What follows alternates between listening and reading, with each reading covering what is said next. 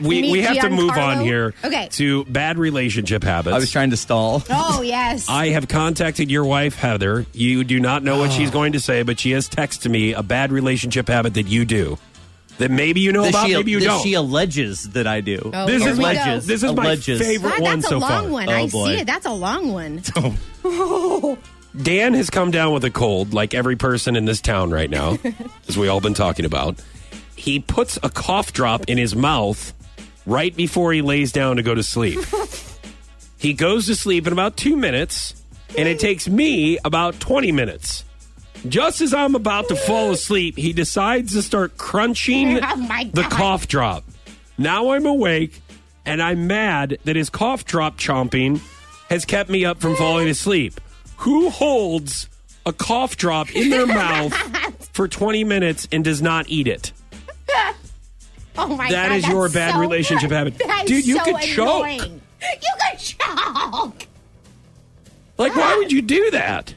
Like, why don't you do it like before? Like, before you go to bed, if you're doing things around there, maybe you're washing dishes before you go to bed, put it in then. I bet the peppermint is soothing and helps you go to sleep. Whenever I was not putting we're going to talk about sleep habits here in just a second. No. But when I've been sick and I've been going to bed, it's like every time I would lay down, I would start having a coughing fit. So I was trying to actually put the cough drop in so that I wasn't coughing as we lay down. So I was actually trying to be considerate, and then she's yelled at me. But now this is the part where I'll say that to be nice. Now this is going to be not nice. Yeah. Tough, Heather.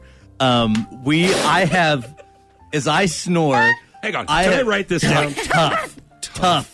Honey. Do you mind if I just cross out Heather and put Emily in there? If you could record Tough Emily. I wouldn't recommend that. So what happens is I have snored, and I snore based on weight fluctuation.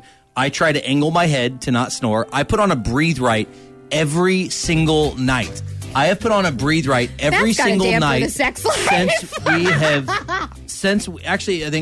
since we've been married, maybe even before, whatever, I put on a breathe right. And I have told her I am doing my best. I am doing my best to try to limit this snoring so that you can go to sleep. Now, here's the other option, Heather. The other option is earplugs. You have friends that put in earplugs because their husbands snore. We have talked about this over and over. Now it's her problem that you snore. Oh, now she brought it up. Or is snore or I'm cough saying drops. I have done everything that I can to try to make it to not be loud when I go to sleep. Yeah. The next step is on you. It is her fault. Put in the earplugs.